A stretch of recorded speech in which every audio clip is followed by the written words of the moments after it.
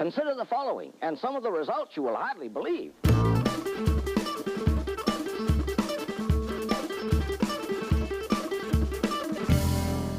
Hey everyone, and welcome to the Teacher Turned Alchemist podcast episode number 2. Phew, I did it, guys. I am officially unemployed, meaning I've officially exited the public school system. I did a terrible job podcasting before the end of the school year because it all just seemed to happen in a blink. Sorry, by the way, my name is Lydia. I did this during episode 1 where I was all excited to get out what was on my mind. I didn't introduce myself, and I promised myself that I would not do it again on this episode. So if you're new, a big happy welcome to you. This is a podcast of my journey leaving the teaching world towards becoming an entrepreneur and becoming a kombucha taproom business owner, which also trains and employs young adults with exceptionalities. So again, welcome to you. So like stating before, I've officially ended the school year and also have left teaching full-time to pursue this dream.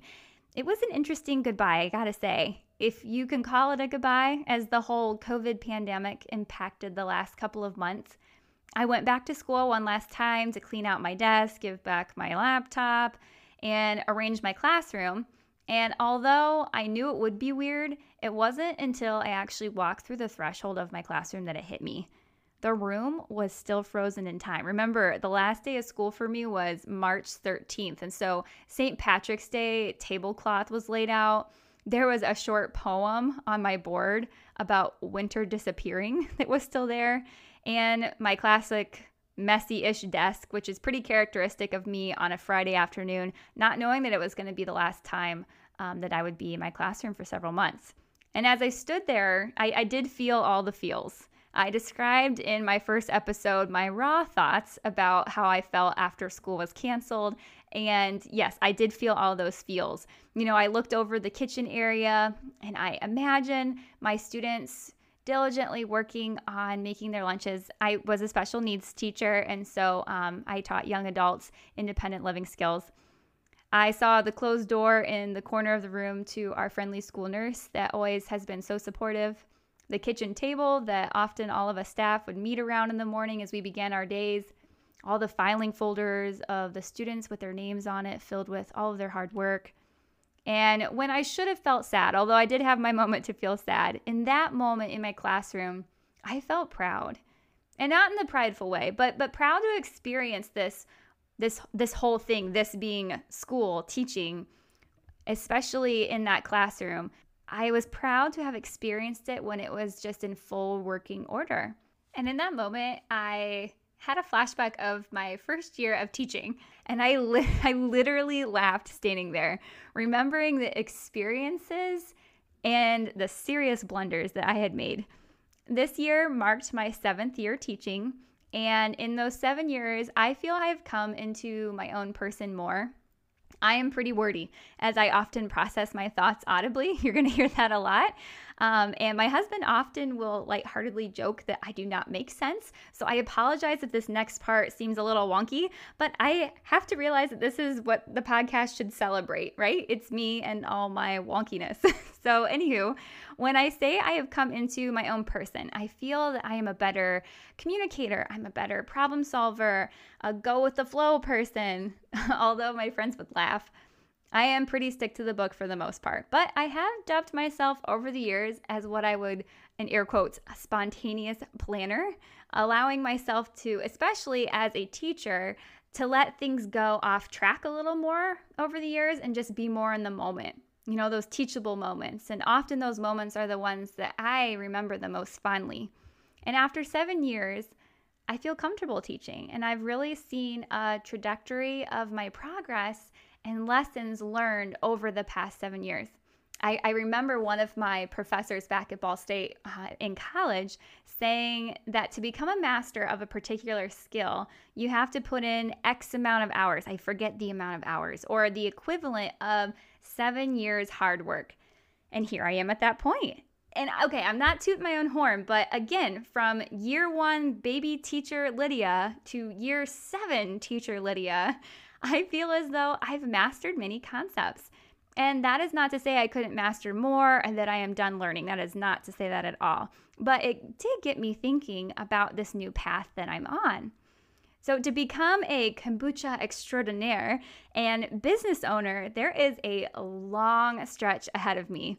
It's been hard for me to sometimes want to get going on this venture as I see so many action steps. And I know that there are a lot of unforeseeable action steps that I'm not even aware of yet. I want to start my Instagram. I want to do another podcast. I want to make my website look better. And oh yeah, and I want to sell all of this delicious kombucha. Where to begin? Where to begin? And oh my goodness, how much is this going to cost me? Do you see the fireworks going off in my brain? It's difficult to not fall prey to the get-rich-quick schemes, and I find myself trying to look for loopholes still to get this business started faster. But I have to be reminded that there are rare circumstances, more than not, that, those companies that seemingly get rich quick probably put in a whole lot of work and hours to get to where they are. And I have to keep at the forefront of my mind, 7 years to be a master.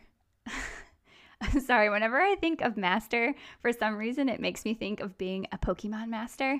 Do you guys remember what Pokemon was? I picture myself as Ash Ketchum trying to master all these entrepreneurial skills and catch them all. Okay, again, I'm audibly processing. I'm probably seriously dating myself there, but oh well. If I can relate Ash Ketchum to my roadmap in life, I gotta be doing something right? My favorite was Snorlax, by the way, in case you're wondering. It's been increasingly important for me to realize and focus on what I have done instead of what I have not done. And, I have done a lot of things that I am really proud of that I just want to share because, again, this is my Audible journal of all things. So I was able to create my website. I'd love for you to check it out. My business is called Living Simple, Living Full Kombucha, and you can visit me over at livingsimplelivingfull.com.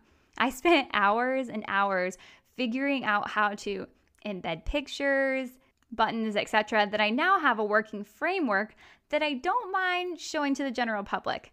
I have a lot of ideas moving forward of how to improve the website's design overall, but I'm still proud of what I have so far.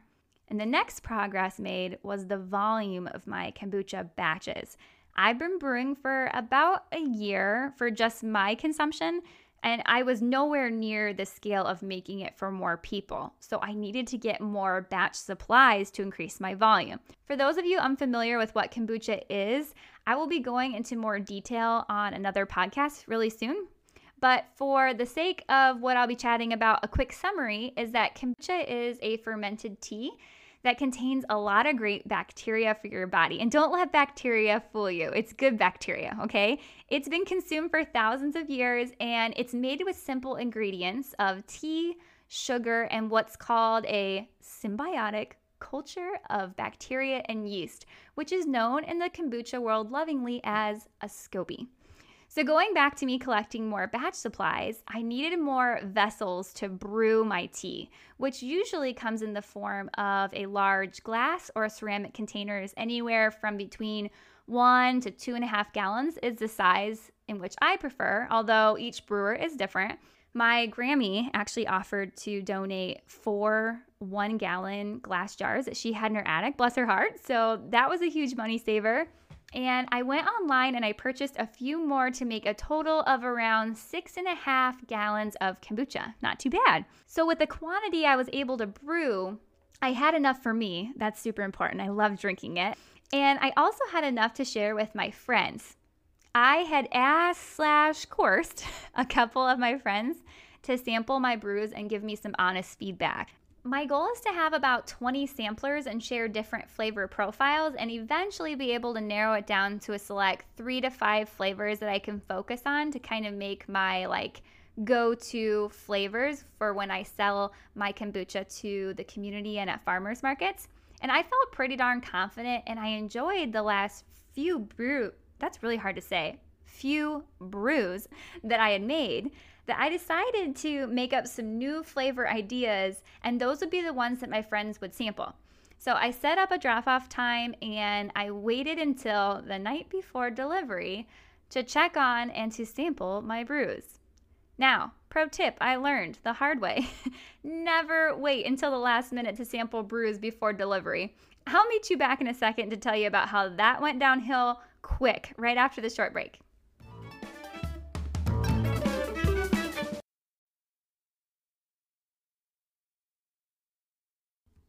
I guess I should have known the flavors would be off. It's like when your mom tells you not to dye your hair black before school picture day in high school, but you don't listen, and in your pictures your hair is so jet black and you have a little purple mark across your forehead where you couldn't get off the dye. No, just me. I love that black hair, for the record. Well, anyway, I made 2 flavors.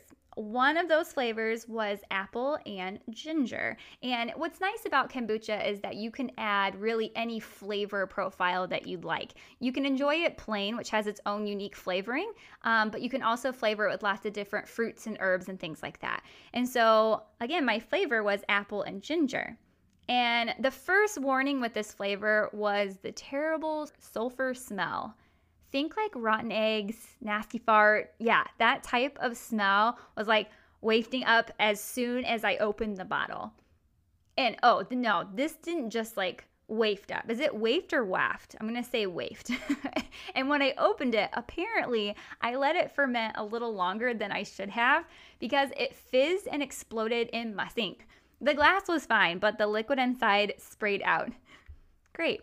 Hopefully flavor 2 is a winner, I thought. So this flavor, the other one I made, consisted of blackberries and ginger. I was digging the ginger at the time, I guess. And when I sampled it, even I, who enjoys really vinegary foods, was a little stunned at the tartness.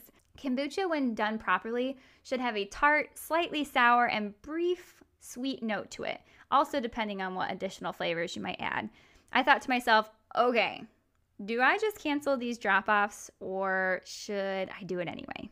My 3 friends who were sampling were all teaching coworkers, ranging in the I drink kombucha every day range to the I'm scared of it, but I'll try it and support you kind of zone.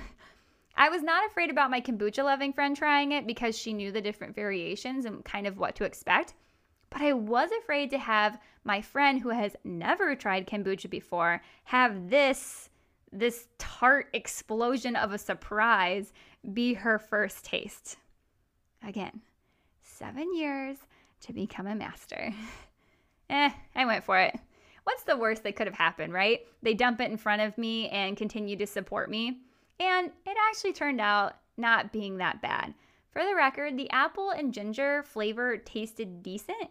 It just smelled like a middle school boy after playing soccer. So my friends reported that it was good, but agreed that the blackberry ginger flavor was very tart. One reported it as burning her throat. Oops. I suggested to dilute it with water, to which one said that was way easier to consume. So sweet. So what do I learn from this? Well, I learned a whole lot. I've learned to think through my flavors more in the last month and brew for slightly shorter periods of time, which can result in a less tart taste. And a few weeks back, I'm really excited, I went all out and I bought about 160 small glass 4-ounce bottles so that I can spread out my samples to more people. And in this next group of people, I have a few who are supporters, but they're not close friends of mine. It's a little scary to think about not having like super close friends trying them, but if I eventually want to serve random strangers, I have to nail down my flavor profile, and I appreciate those people who support me, so thank you. Speaking of support, I would love for you to join me on my email club. If you visit my website, livingsimplelivingfull.com, you're going to see a place to sign up for my email club. It's a couple times on that front homepage. Another goal of mine that I'm working on right now is to start sending out regular emails to you if you are interested. Not spammy emails, but just a drop in here or there. And of course, you would be first to hear of any announcements moving forward, such as when you can officially buy my brews, when I go live at farmers market, new podcast episodes, workshop, fundraisers, or just a picture of my cat because she's also a big part of my life. No, I won't do that, I promise. But really, I would also just love to hear from you and who you are and why you chose to join me here. Are you a fellow brewer, or do you love kombucha? Are you a teacher, or have you been a teacher? Are you a special needs advocate? I would love to know. You can always connect with me by emailing me directly at livingsimplelivingfull@gmail.com. I look forward to hearing from you. You know, as I go through this journey, I'm reminded time and time again, I am freaking pumped to be doing this. And I'm just so happy to have the opportunity to try out all of these things. Even though I'm not going to become an immediate business master or get rich quickly, I'm reminded that this is all part of what I'm learning and it's developing me more as a person. Maybe there's something in your life that you're asking yourself, should I do it or should I not? What I'm going to say to that is that you can always try. You can always try something different. And if it doesn't work, keep working at it. And if it doesn't work, you can pivot and try something else. To be honest, I'm still keeping my teaching license. I don't know if this is a security blanket or not, but I told myself I want to give my best efforts towards this business for the next 3 years. I believe at the 3-year point, maybe not exactly 3 years, but that is a significant amount of time to see if I made serious progress and if my goals still align with my dreams and what I want it to do and what I want to do with that. And if I would like to go back to teaching, I have that option. But within my 7 years of teaching, I figured out quite a lot. But also in the same 7 years, I took a big pivot and continued to take those goals that I had and I shaped them into what I want in my life, and I'm trying this new thing. Knowing that I have that choice to at least try something is so encouraging, and I hope it is encouraging to you. And I also hope I made sense again. Hello, Wordy Lydia. Thank you again for listening to my podcast. I know this podcast is not perfect. I'm really breathy. I'm wordy. I jump all over the place. But again, I see this podcast as a place where I can see growth. I'm trying something new, and I know that I will get better. In next week's episode, I'm going to dive into all things kombucha. Are there truly health benefits to drinking it? Will I immediately poop after drinking it? Is there alcohol in this? Is this keto? All that and more on next week's episode. In the meantime, thanks for listening. Be well and cheers.